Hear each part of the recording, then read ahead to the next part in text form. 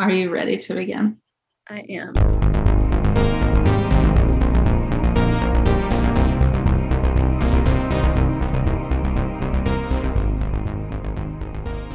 Hi. Oh, we have a guest. We don't actually. It's Susie is just here. Hi.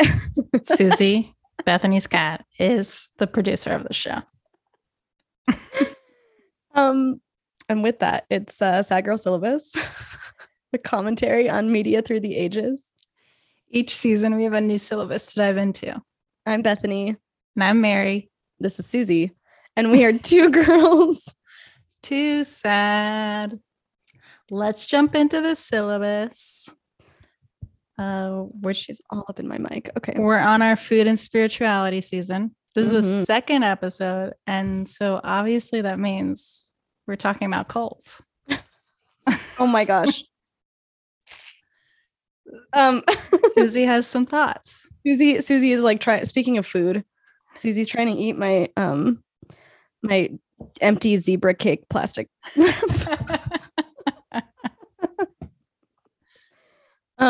That's what I just ate. The opposite of the kind of food that we're going to talk about. Yeah. Yeah. So surprisingly, well, it's not that surprising, but it's kind of surprising the trove of information that you can find. I mean, we started talking about last week, Goop and the wellness community, and thinking about the spirit, like the intersection between spirituality and the wellness community, but food and spirituality, cults and culinary leaders, so interconnected from time immemorial. I think that's right? Time immemorial. Yeah. Yeah.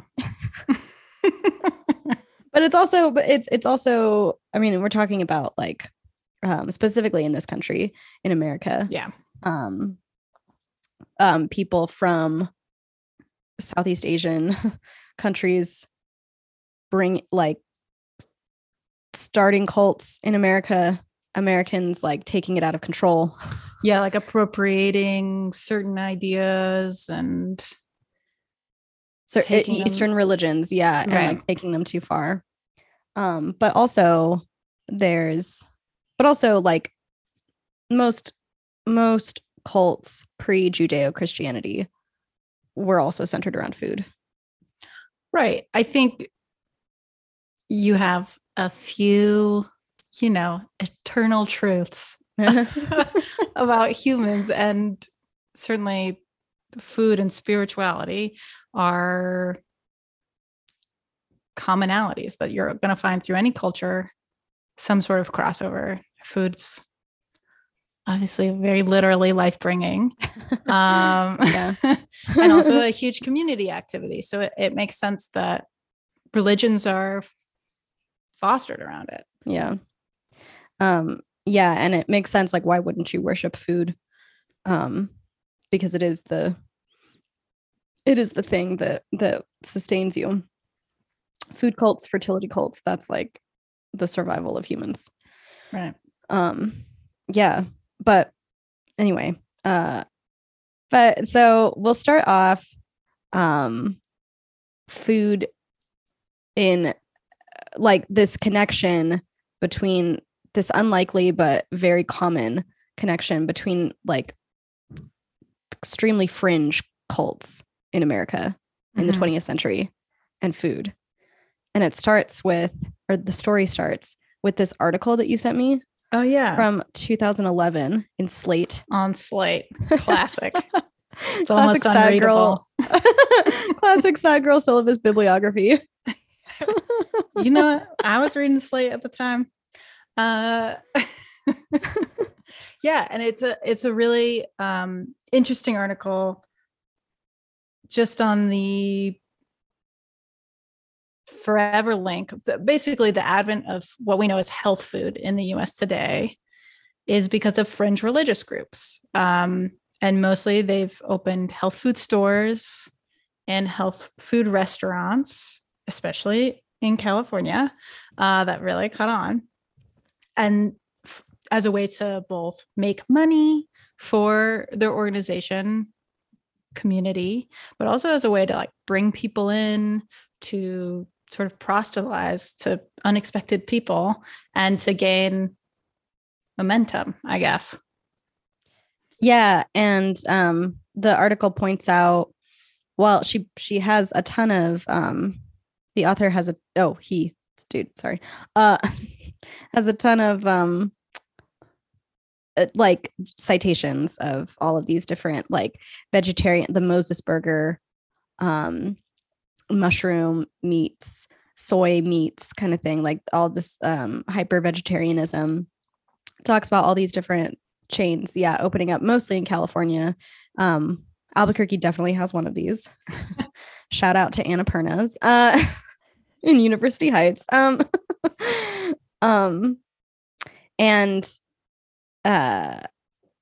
talks about a whole grain waffle.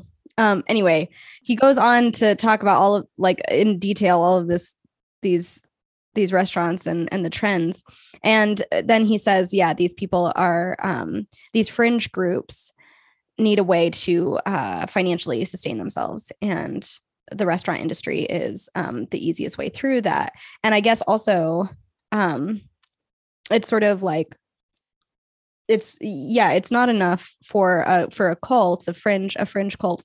It's not enough to just be like, okay, we're just going to open a restaurant, but like they would kind of like to amass their following, and so they push these like spiritual beliefs onto you. I mean, he makes it a point to say that like the servers in these restaurants are not pamphlet pushers, I think is right the phrase that he uses, but it's still like when you walk into those restaurants or stores, you definitely feel propagandized. And I mean, depending on like how far you like, again, nobody's pushing it on you, but how far you want to go into reading the menus and stuff like that. And it's just like your soul yod is going to soar past this body vessel. You know, it's like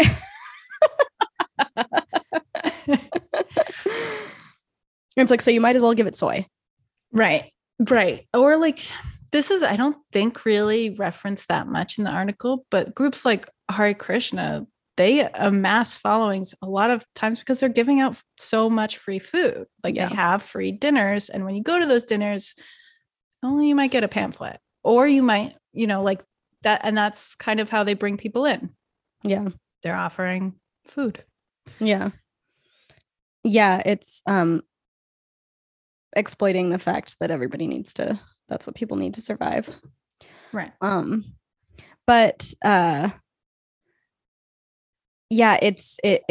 you pointed this out that it's like it's the first entryway into controlling people.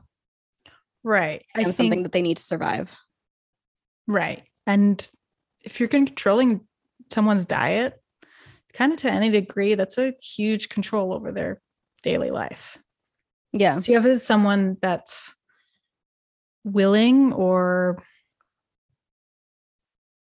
kind of brought into accepting those strictures on their food.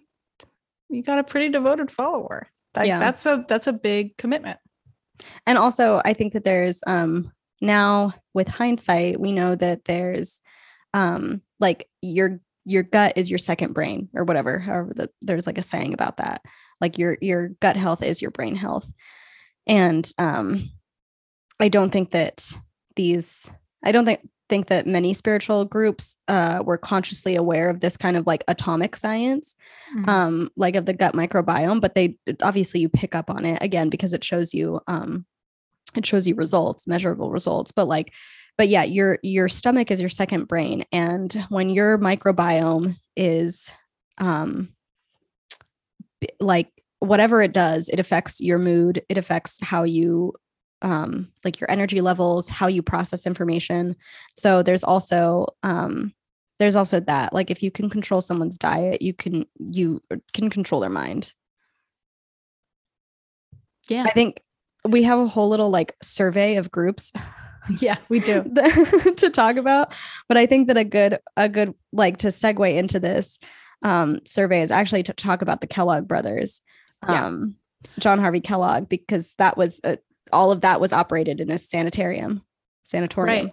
And, not too dissimilar from the Goop of today, like what he's practicing and preaching. Yeah. And the Kellogg brothers are a wild duo. They're just a little bit ridiculous. Unhinged. Unhinged. Yeah. They're part of Seventh-day Adventists. They join up with some Seventh-day Adventists in Battle Creek Hill, or is it just Battle Creek? I can't remember. I don't remember. Battle Creek is in the name. That's how you can tell that processed foods are actually bad for you, because like I ate a zebra cake and now I have like forgotten all of the articles that I read a couple of hours ago. If I had just ate some carrots, my memory would be better. But yeah, they I'm gonna look it up to see if it's Battle Creek Hill or just Battle Creek, because it's gonna bother me. But as part of the Seventh-day Adventist group that they joined, they had interpreted the Bible literally, the Bible saying that like the wheat grain shall be your meat, shall be your sustenance. Right. And they worship wheat. And so the Kellogg brothers, John Harvey and Will Keith, are out here they went to medical school. I think that the religious group like sent them to med school, and they like tried to develop this like perfect breakfast that wouldn't take, or perfect meal that would have all of the wheat grain that you needed, that wouldn't take too long to prepare. And that's how cornflakes. And now we have cornflakes. Because also like at the time they're making this, you're either eating like a pretty greasy breakfast, right, or not really one at all. And so this is like really kickstarts breakfast in the United States. Like a simple, fast, easy breakfast, and obviously eventually leads to very sugary cereals. But they're also, the Seventh-day Adventists beginnings, like their origins in Seventh-day Adventists, is interesting because Seventh-day Adventists do have pretty strict food requirements, or I don't know how strict they are nowadays, but beliefs. Mm-hmm. And they are very nervous about, or originally, I would say Seventh-day Adventists very nervous about eating like an unhealthy or maybe like greasy and diet would it do to your desires. And the Kellogg's kind of took that to an intense extreme. Because there is like a lot of nervousness, like that is a lot of the food restrictions, is that they thought if you ate a certain way, you'd be more likely to masturbate and have an increased libido. So they're trying to restrict your diet so that your libido is restricted too. There's also some crazy tales in the sanatorium that they ran. There's some crazy stories about like caging off dudes' dicks and like mutilating women's genitals to stop them from masturbating. Seems fucking counterintuitive if you want to propagate your religious group, but whatever. Yeah, they're really scared of masturbation. Like really scared. And yeah, I mean, yeah. I always thought that it was a little bit because Seventh-day Adventists want you to eat vegetable and grain-based diets. I've found I am an avid carnivore. I've always found that to be like, to find like a religious basis for just vegetables and grain. I find that highly suspicious. But meat gives you energy. Meat gives you, I mean, I wouldn't, there's obviously some meat that are actually aphrodisiacs, like fish and stuff. But just in general, like meat gives you energy. It gives you vitality, and it would make you want to be like, it would just make you, I don't know, it would increase your sex drive probably. Okay. I mean, I don't, yeah. I mean, it does. I'm very curious. Seventh Day Adventist, if it's still a huge part. I don't know of that. Yeah, I don't know faith. But it doesn't seem to be about like caring for God's creatures or anything like that, right? Like it's not. They're right. They're not eating meat because of that. Right. Exactly. Right. But yeah, so the Kellogg's, what's kind of crazy is that, yeah, you have the Kellogg who runs a sanitarium. And then his brother, who is the one who accidentally invents the cereal while working for his older brother because of moldy bread. But then they get into a fight basically of like, who is the bigger capitalist, with the younger brother eventually, bringing what we know today, Kellogg, by adding sugar, which is not in the diet, but he did it. He added sugar and the world loved it and they ate it up. And we have processed foods thanks to the Kellogg brothers. And now we're under the mind control of an enriched grain diet. Yeah. And have suppressed libidos because of it. Just kidding. Also, oh my God, in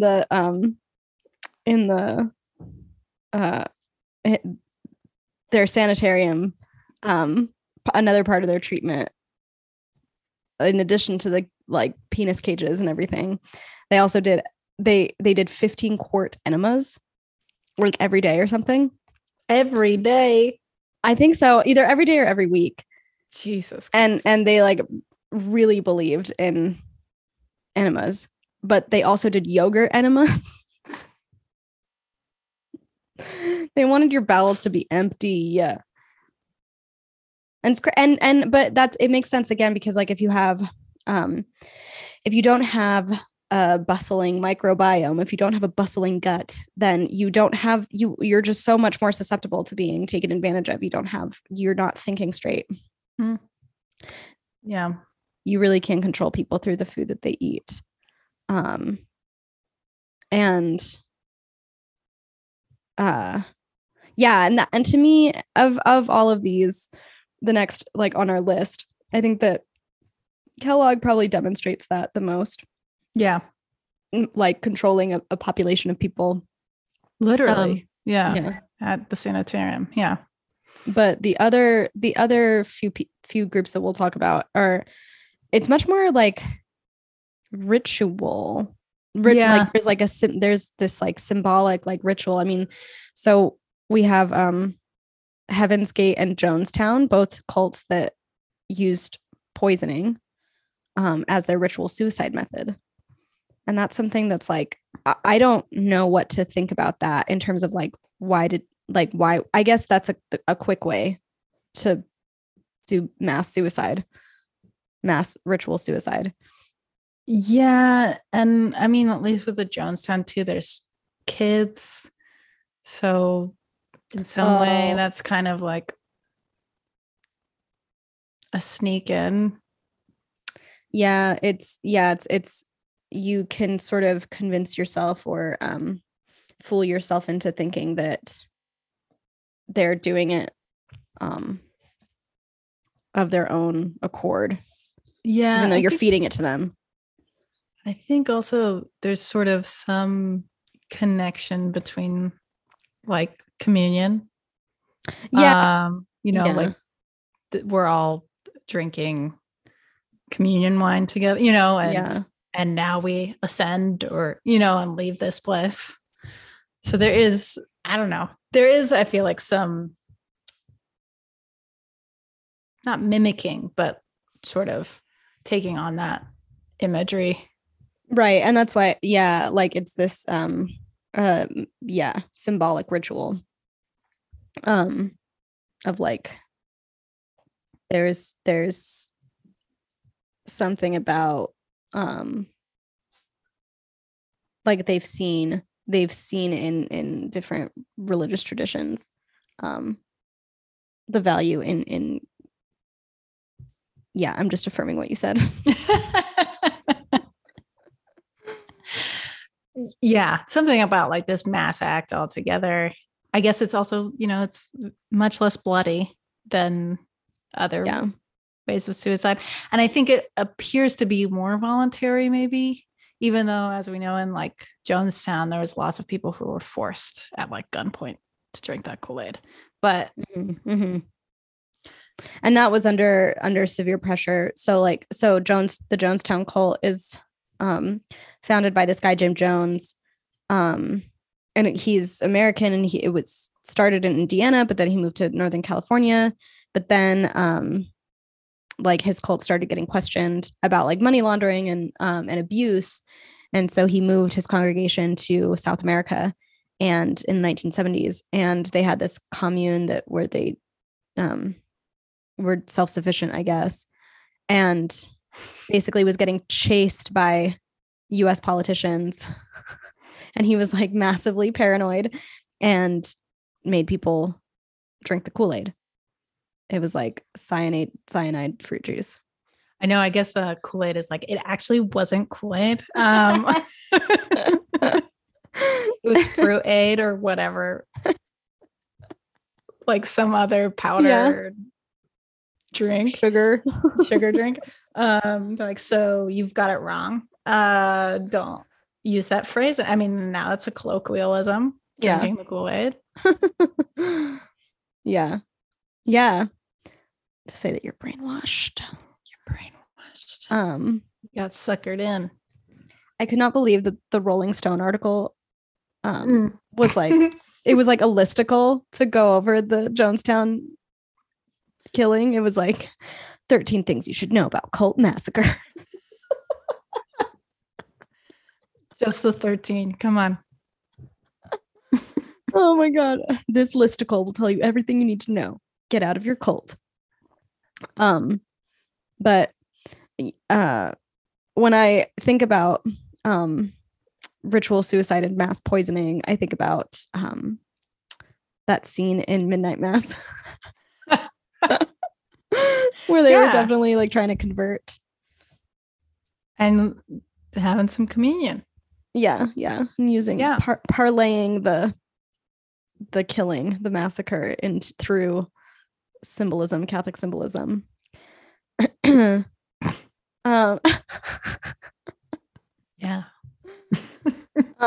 Heaven's Gate is the other ritual suicide by poisoning. Heaven's Gate were weird. They were so fucking weird. They like had this on this list. They had such bizarre ideas about UFOs, and I was when I was reading about them, I was just like, wait a minute, like there, because on TikTok nowadays there's all these like starseed children accounts that are like, I'm a starseed, I've come from the 5th dimension, I've willingly chosen to come back down to the 3rd dimension to talk to you guys and tell you that like this world isn't real, blah, blah, blah, blah, blah, all this stuff. And like, it's so creepy on TikTok, the way that it like the needle, like it's very subtle, but you can get, if you like, you could see someone's video on your For You page. You could see someone's video that's like, here's how to like, it's, I don't know. It's such a blurry line, slippery slope.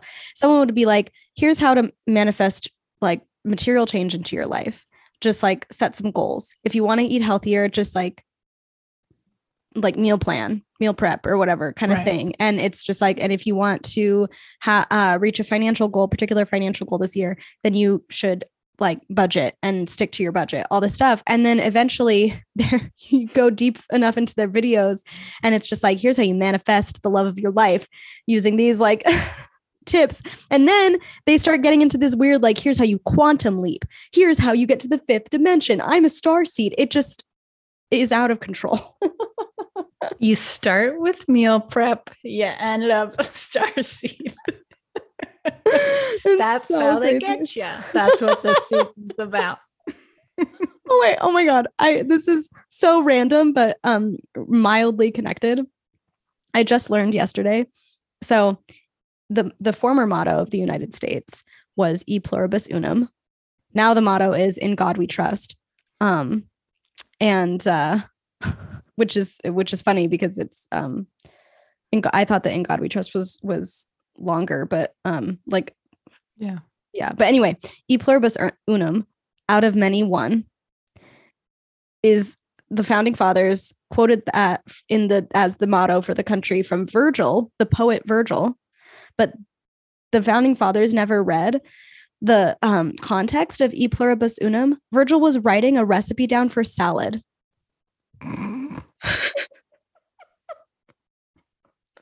Hey. We're people of salad eaters. Again, health food. Yeah.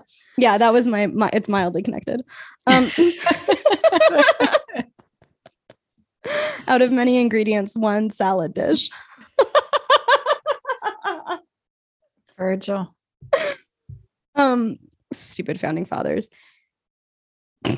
Dumbasses. Back to the subject at hand, Heaven's Gate. Those people are crazy. They believe in aliens. They are like the starseed children. And my point about the TikTok thing was that it's still like very present and freaky, that it's still like really present. Like millenarianism, this idea that there's like that like heaven is essentially like a better version of your reality. Like people really fully believe that. And these people believed that, the Heaven's Gate people, Bonnie and Marshall. It's like they're playing that video game. Is it Half-Life? Second Life? You know, where you can just Second create Life. A different version of yourself. Yeah. Just the same. That's heaven. The same, but better. Better. And you reach heaven by boarding a UFO, right? Well, I guess so. When I was reading the Wikipedia page, our research is top-notch. I guess they thought, because they were also like sort of semi-Christian, they thought that you ascended into heaven, that your body ascended.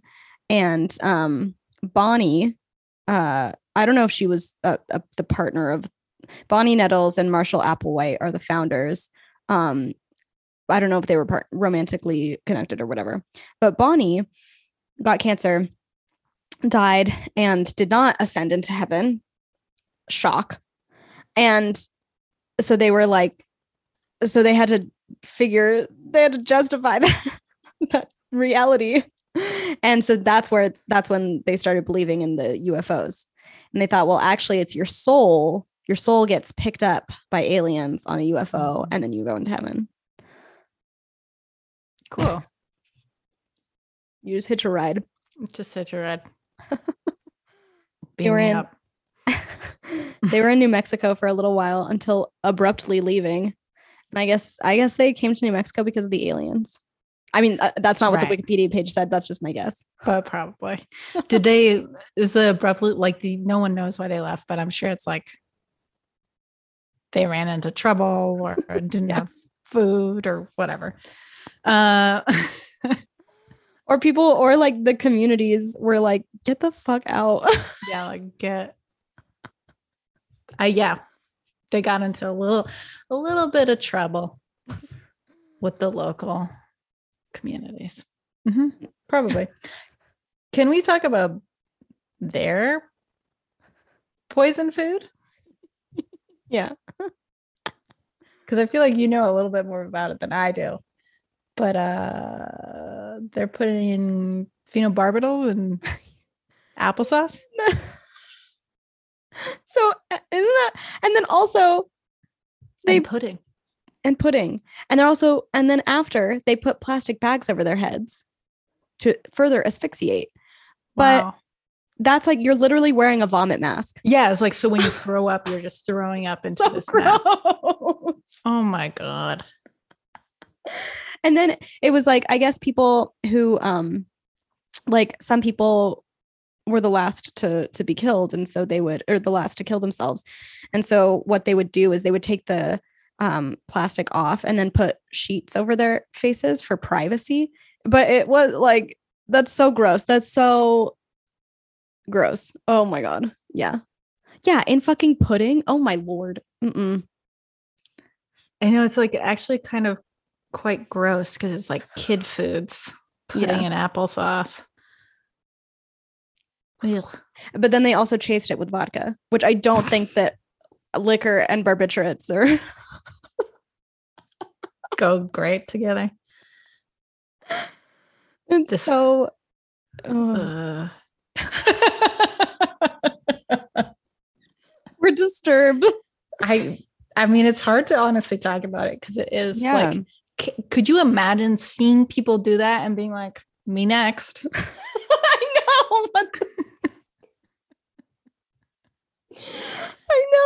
I know. It's like the worst. I don't know why you would. No. It's too freaky. But I guess it's like, I would just so much rather stab myself in the heart. Because I was gonna say, like, I guess it's like relatively painless, but yeah. Well, thanks. I hate it. But they did this. Also, I thought it was funny. That they were all wearing the same like uniform. They were wearing like a purple shirt and black pants, and then they were all wearing the same shoes. They were wearing Nikes. Oh yeah, the Nike black. I forgot about the Nikes.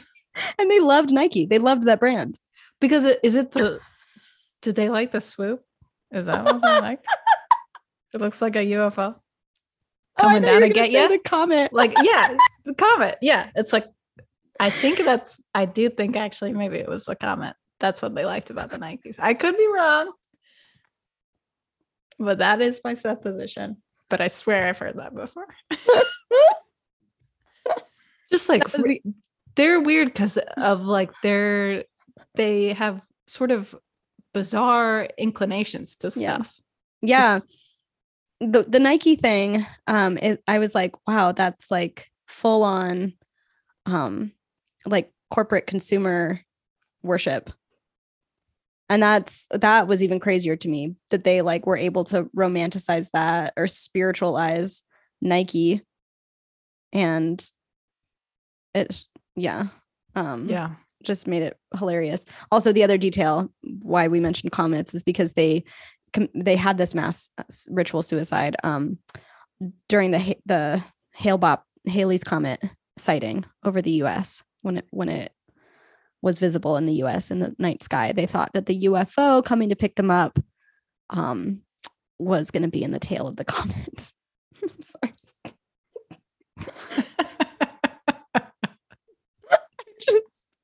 Like, it's a tragedy, but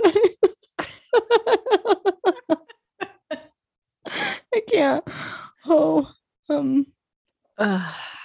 Yeah. Tail of the comet. So yeah, you gotta get that soul out of that body. You gotta hightail it to the fifth dimension. Fifth dimension. The Twilight Zone theme starts playing. Yeah. But yeah, that's a good point. Like, how could you watch people just like getting poisoned by the worst chemical and just decide that you're okay with that? Yeah. Brainwashing, I guess. Like, just fully committed to the cause. Yeah. Oh my God. Yeah. And then there's also, well, okay, so the Rajneesh right cult. They sort of turn the poisoning on its head. Yeah, that was thanks. That was gonna be my segue. Sorry. You're like, let's not poison ourselves. Let's poison our enemies. Yeah. Right. Because they have the group originally started in India with their guru, and then he gained popularity there, but I think he also gained a lot of and followers, but also a lot of traction because people felt like he was taking advantage of people. So they traveled to the US, and there's a couple figures in particular, but like their publicist essentially is sort of like, she is the main force behind them, and they get quite a bit of attention. And they eventually move to Antelope, Oregon, which is like this tiny town, sort of farm town. Most of the people who live there are like retirees, and there's like 50 people, 100 people that live there. Like it's very small, in Eastern Oregon. And they basically, their goal is like, they set up their community, and eventually it becomes their goal to sort of take over local government. And they do take over Antelope. They rename the town, and then they want to get more in control of local government, and they think if they can poison voters who are not part of their commune, they will have a better chance at getting people on, like, I think it's the Wasco County, like, council, like basically the local governing body for the county. So they buy salmonella, and they realize they bought the bacteria. They bought it, which I was like, wow, I did not know you could do that. And they they poison salad bars in the area, in the county, in the like the most populous area of the county. And like 150 people get like violently ill. I think they poison like a Taco Time salad bar, and like there's a bunch of salad bars. Everybody's got a salad bar. Salad bars are literally the worst thing that America has ever invented, aside from military technology. E pluribus unum. Salads. Are like buffets and like salad bar restaurants ever gonna come back? I fucking hope not.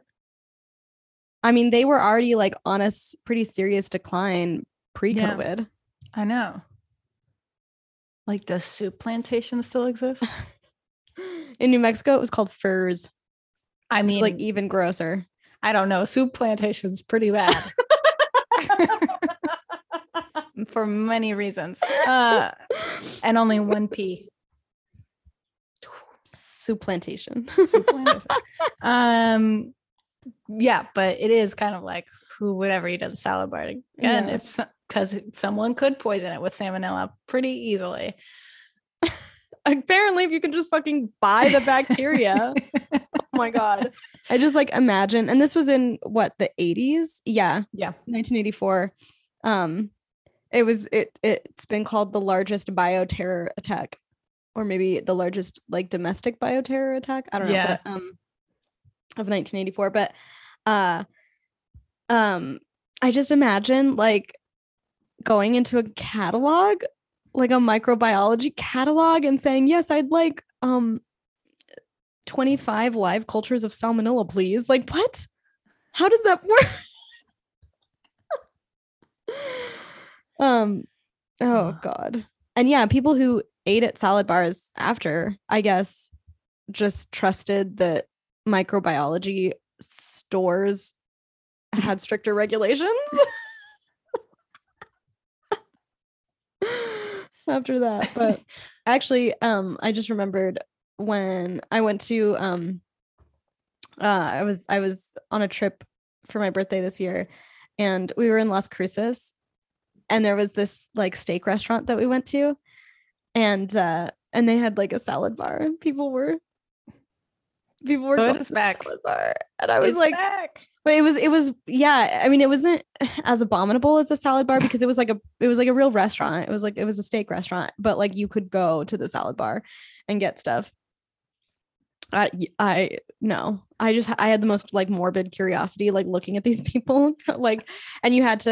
This was this year in 2022, so you had to like have gloves, like sanitary gloves. And oh my God. Anyway. Yeah, so gross.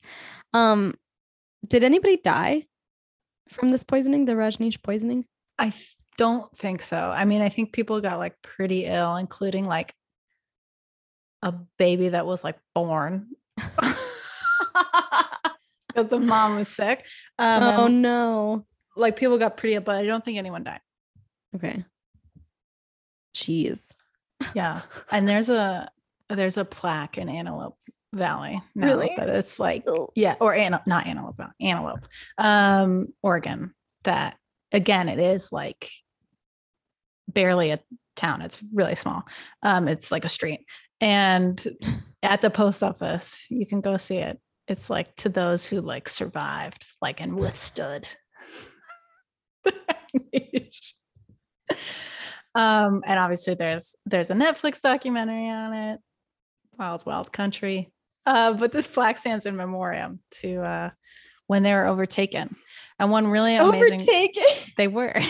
Because this was like they had, you know, this like 70, 100, I don't know, 200 people there. Yeah. And then the cult came in and they were also busing people, homeless people in, just so they could have populations, higher population, so they could win votes. So basically, so they could register people to take over local politics.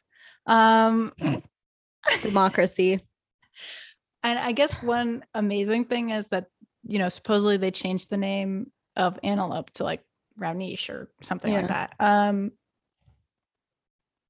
But they actually didn't, because the post office never sent the form in. So it was secretly always Antelope still. But yeah. Oh my God. And I think at first when they came in, the citizens were like, oh, you know, new blood. Like, okay, it's weird that everyone wears red. But, and then it just like, they kept getting bigger and bigger and bigger. And obviously there was like mistreatments and a lot of stuff going on. And then it like escalated to the poisoning. To all the strong men and women who withstood the attack. But like nobody, I mean, people, it's a good thing that people survived, but like nobody's withstanding that. Like salmonella poisoning, you can really like plop. You can really pop a blood vessel, like puking your guts out. Literally, it's like really bad. Yeah, I am terrified of getting salmonella poisoning. Yeah, me too. I like basically don't eat chicken because of that. You love meat, but you want to eat chicken. But I won't eat chicken. I was laughing earlier when we briefly had to pause while we were recording, when I just thought about you saying that you love to eat meat. Why? I actually don't know if you said that you love it, but in my memory of this recording, literally this episode, you said that you love meat. People remark on that, actually. How much meat you eat? Yeah. Really? Yeah, they do. And one time I was traveling with a friend. We were working on a project together, and this project was grant funded, and it was on her card. So she was just like, okay, everything, like, make sure that we just need to eat all our meals together so that I can make sure that you don't have to pay for anything. It's all covered. So she bought all of my meals, and she was like, Bethany, I've noticed you eat meat every single meal. And I was like, oh yeah, that's true. Because I always have, like, especially if I'm eating out, I always have like bacon or sausage. I get breakfast eating out. Yeah. I mean, I don't know why. That's probably something I did too. Most of the time. But yeah, it's like, and also, you know, I will eat chicken if it's well, now I don't know, maybe I'm superstitious. I will eat chicken if it's prepared, because like the thing that scares me about chicken is handling the raw chicken and like accidentally cross-contaminating. Oh no, it's like my cutting board that needs to get doused with boiling water. Yeah, boiling water. I have a separate cutting board for meats. That's smart. Talk about ritualizing food. Yeah.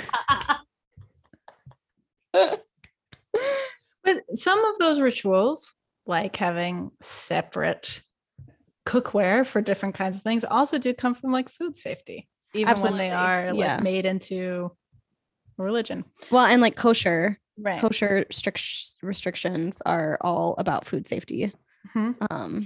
So yeah, again, I think that like food can get ritualized. This is, I guess, my refraining chorus throughout this. Food can get ritualized because it does produce actual real results. Like you experience when you get sick, and you experience when you feel good after eating, and so it's just a powerful quality that can really get exploited. I know that they made the documentary about the Rajneesh's, the Wild Country, but like they need to, like, I don't know, it's like a folk horror film. Has the makings of that. I know. I feel like they could have really done it up. Just like, I don't know, they could have really exaggerated a bit more. The documentary is named after a Bill Callahan song, or maybe that's the whole album is named Wild Country, but it is an album about the group, sort of. Like, it's not like obviously. Was he a part of it? No. Oh. It's like, I don't know, it's not really about like, it's not like he talks about the cult in it, but like it's to me it feels a little folk horror because it's foreboding. Yeah, interesting. Yeah. Well, I mean, like, it's also it's a nice with folk horror, you like usually are going into, the protagonist is usually going into a community that's super closed off, and like they're closed off because they have to protect their rituals, and then like the rituals are sometimes like made to be something like sinister or scary, but this is like a reverse of that, where like people start coming into this like very small town that, because it's so small, is probably very closed off as well. But then that small group of people, the small town ends up being like the heroes. Yeah, in their own mind. Yeah. The outsiders are nefarious. Yeah. The nefarious group. Yeah. A24, you got to make that movie. Yeah. The last on our list for tonight. Sorry. The Celestial Seasonings tea guy. Celestial Seasonings. This is probably like the least dangerous. It hasn't ended in tragedy yet. Yeah. Oh, Celestial Seasonings.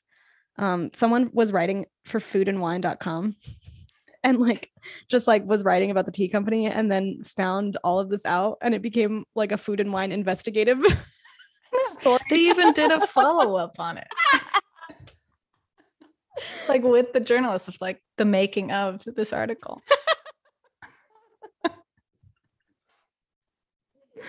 Love it.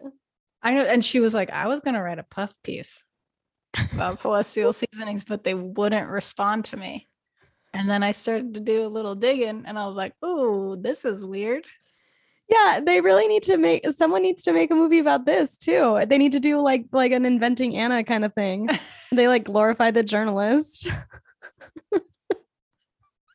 And all of the familial drama that she's going through in her personal life while she's researching the sleepy time tea. And yeah, there should be like this reoccurring thing where it's like she can't sleep, but she can no longer drink sleepy time tea because of like what has come to represent.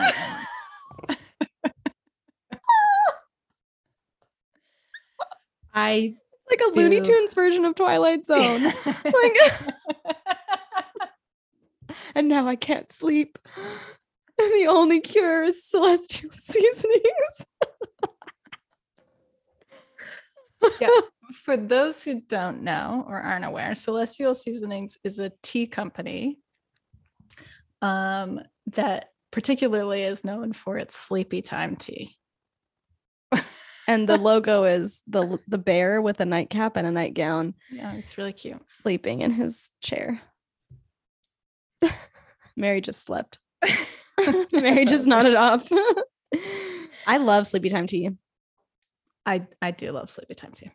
I'm actually a little bit nervous about how well it works for me. Like maybe there's an issue.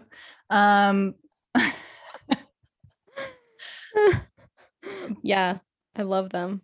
And every time I buy it, like now that I've read this, I'm like, I probably shouldn't buy this anymore because this guy's like a weirdo. But he did leave 20 years ago. Yeah. He did depart. Or did he? I know. Maybe it's like JPL. And it's like secretly there's still cult shit going on. Wait, who's JPL? Oh, Jet Propulsion Lab, which is that is like the LA. Everybody's a good cult here, but the guy who invented it got really into like sex magic and like Aleister Crowley and like hung out with L. Ron Hubbard. L. Ron Hubbard stole his girlfriend, I think. Anyways, but that was all when he was starting this JPL, which is like owned by NASA now. Like it's huge company. Like they made rockets.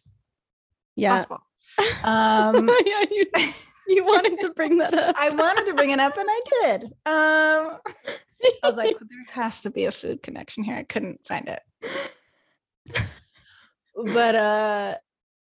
But that's always the rumor, is that there's still like the JPL employees are still doing cult stuff, sex magic cult stuff out in the house.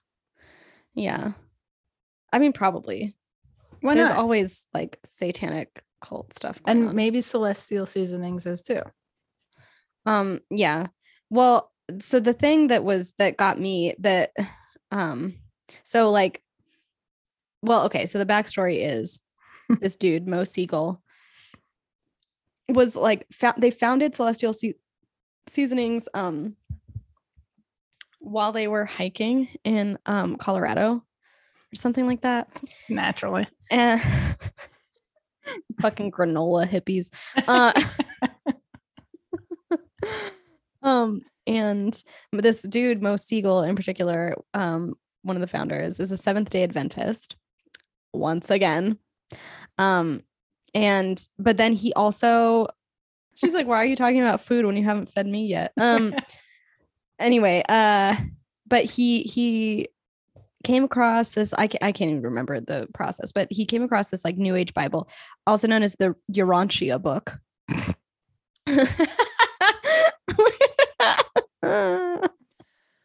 Which had all these which the Urantia book was written by, and again, I can't remember the name. I guess I should open this article.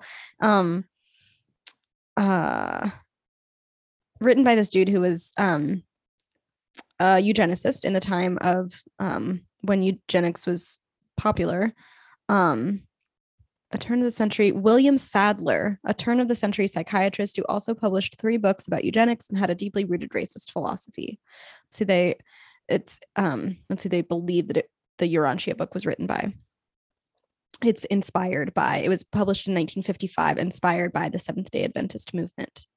Anyway, so yeah, Mo Siegel loves the Urantia book. It's basically like a history of the earth and saying that there's like a million other thousands upon millions, trillions of other earths like in this galaxy. And this earth is populated by categories of differently colored people. And aliens who are Adam and Eve, who are Caucasian looking, came down to earth to like tame and control the like different colored people. It's like absolutely the worst thing. Outrageous. Yeah. And Mo Siegel loved it. One of the founders of Celestial Seasonings. And he even went so far as to, he admitted this. He published on the little tea bag anchors and also on the boxes quotes from the Urantia book. Yeah. They're supposed to like be these like, exactly what you get on teabag quotes, like, yeah, like hippie. Peace, love, but they're really from this incredibly racist and insane new Bible. He also, I learned this in the follow-up article, is now the head of the like modern day Urantia Society, president. Because he kind of tried to play it off like of like, well, maybe I was like into some of the ideas. And then he like goes to lead the society. Oh my God. But also I don't even like I have not, I did not Google further. I did not Google like the Urantia book further, but like I don't even know like what is the aim there. I don't. A great question.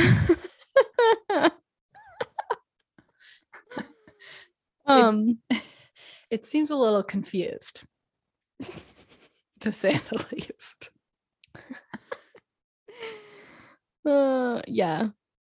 I mean, because like Adam and Eve being the aliens, I just don't know. I don't know. But yeah, I don't know. I still drink Sleepy Time. Mo Siegel left in 2002. He left the company 20 years ago. It's just crazy that that's 20 years ago. But yeah, I mean, they don't do that stuff anymore. We're past that. We've grown. Yeah. We're doing the work.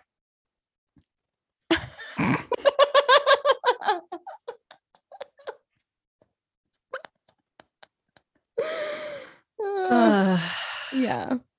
So you have the full spectrum. Yeah. A buffet, if you will. A salad buffet. Salad bar. E pluribus unum, baby.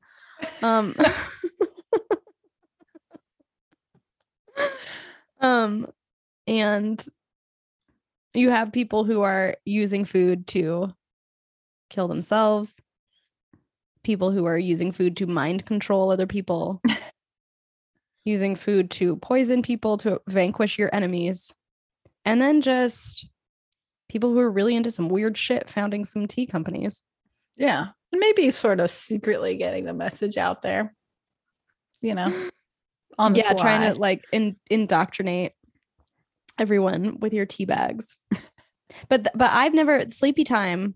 Well, again, I don't know. I haven't really tried any other Celestial Seasonings tea, but like they don't have the little anchors anymore. Maybe they got rid of those to rebrand after Mo Siegel's departure. You're right. They don't. Yeah. Weird. You know, there's this like there's a Twitter account that it's like called like Good Fitness or something, and it's like he's pretty misogynist, and man, I'm never gonna be able to find it. It's like Men's Fitness or something is the handle. Oh, I can't put in Men's Fitness query into Twitter like it turns up with actual Men's Fitness accounts. But it's like this dude who is like very deeply trad and like says a lot of misogynist things all the time, and like believes in like traditional masculinity or something. I don't know. But the Sleepy Time Bear is his profile pic. I don't know why. But it's the Sleepy Time Bear, but in reverse. So like on the labels, he's facing your left, he's facing the viewer's left, and in this profile picture, he's facing the right. So I don't know. What is he trying to say there? He's probably like, I mean, he seems to me like he's probably also part of QAnon, and like I'm sure that the orientation of the bear like means something. Oh yeah. Symbolizes. I know. Now I need to go like look at the box to like analyze what's happening in the background of the bear or something. Yeah, there's probably like a comet that's coming down to Earth in like the little nighttime window that's behind it. Oh, love it. Celestial. You know, it's a I wonder if there's going to be like I'm sure there is some freaky cult shit, because now that there's the intergalactic like alien briefing and stuff, that's happening, like allegedly by 2025, where all Americans are going to have to be briefed on this. The Intergalactic Council. The other day on AOC's Instagram page, she was like, yeah, I can't disclose anything, but we're getting information. Guys, I got it.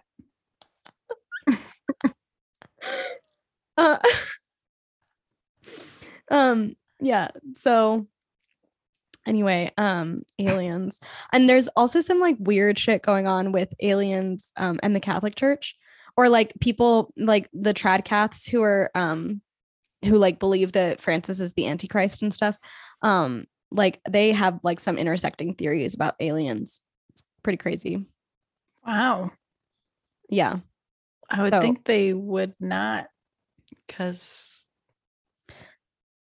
it doesn't seem traditional. Well, it's a whole theory about how aliens are actually angels. Okay, I was gonna say yeah, Catholics love them some angels. And like how if you interview people who have been abducted by aliens, the description that they give of the aliens are remarkably similar to the biblical description of angels. And then also some Tradcaths, there are some theories out there that like aliens, what people thought, or I can't remember. Oh shoot, it's like what people thought were aliens were actually like Marian apparitions, or vice versa, or something like that. Like, I don't know. There's some people have written theories about, like, again, interviewing people who were abducted and their description sounding like a Marian apparition, such as that of what's her face at Lourdes, Therese. Right. Yeah. Sure. Anyway, that got off track, but I was gonna say Celestial Seasoning seem to be trying to like mind control through the packaging and not through the food, but who knows? I don't know. Sleepy time tea works pretty well. Maybe it's happening in my dreams. Oh shit. Yeah. Well, anyway, that was the journey that was the journey. Cults, baby. Cults and food. Be careful. Watch what you eat. Not in a diet way. Just like be careful. Be careful out there. Don't go to the salad bar. Don't do it. Yeah. That's so gross. And probably don't eat Kellogg's. Yeah, maybe not. Probably suppressing your energy. Just getting all processed foods suppress your energy. It's true. I sent Mary a funny meme that said, "Why do all people who work at the health food store look like they're dying?" That was from Gary Janetti on Instagram. Nice. Thanks, Gary. It might be true. They do kind of look like they're dying a little bit sometimes. Yeah. Not at like the vitamin shop, or no, they're like glowing, radiating all vitamins. That keratin. Yeah. Vitamins are the way to go, not just grain. Just grain. Yeah. Well, I guess that does it. I think we're wrapped. I'm a little nervous after all this cult talk. Whew. Cool. See y'all later. Bye. Bye.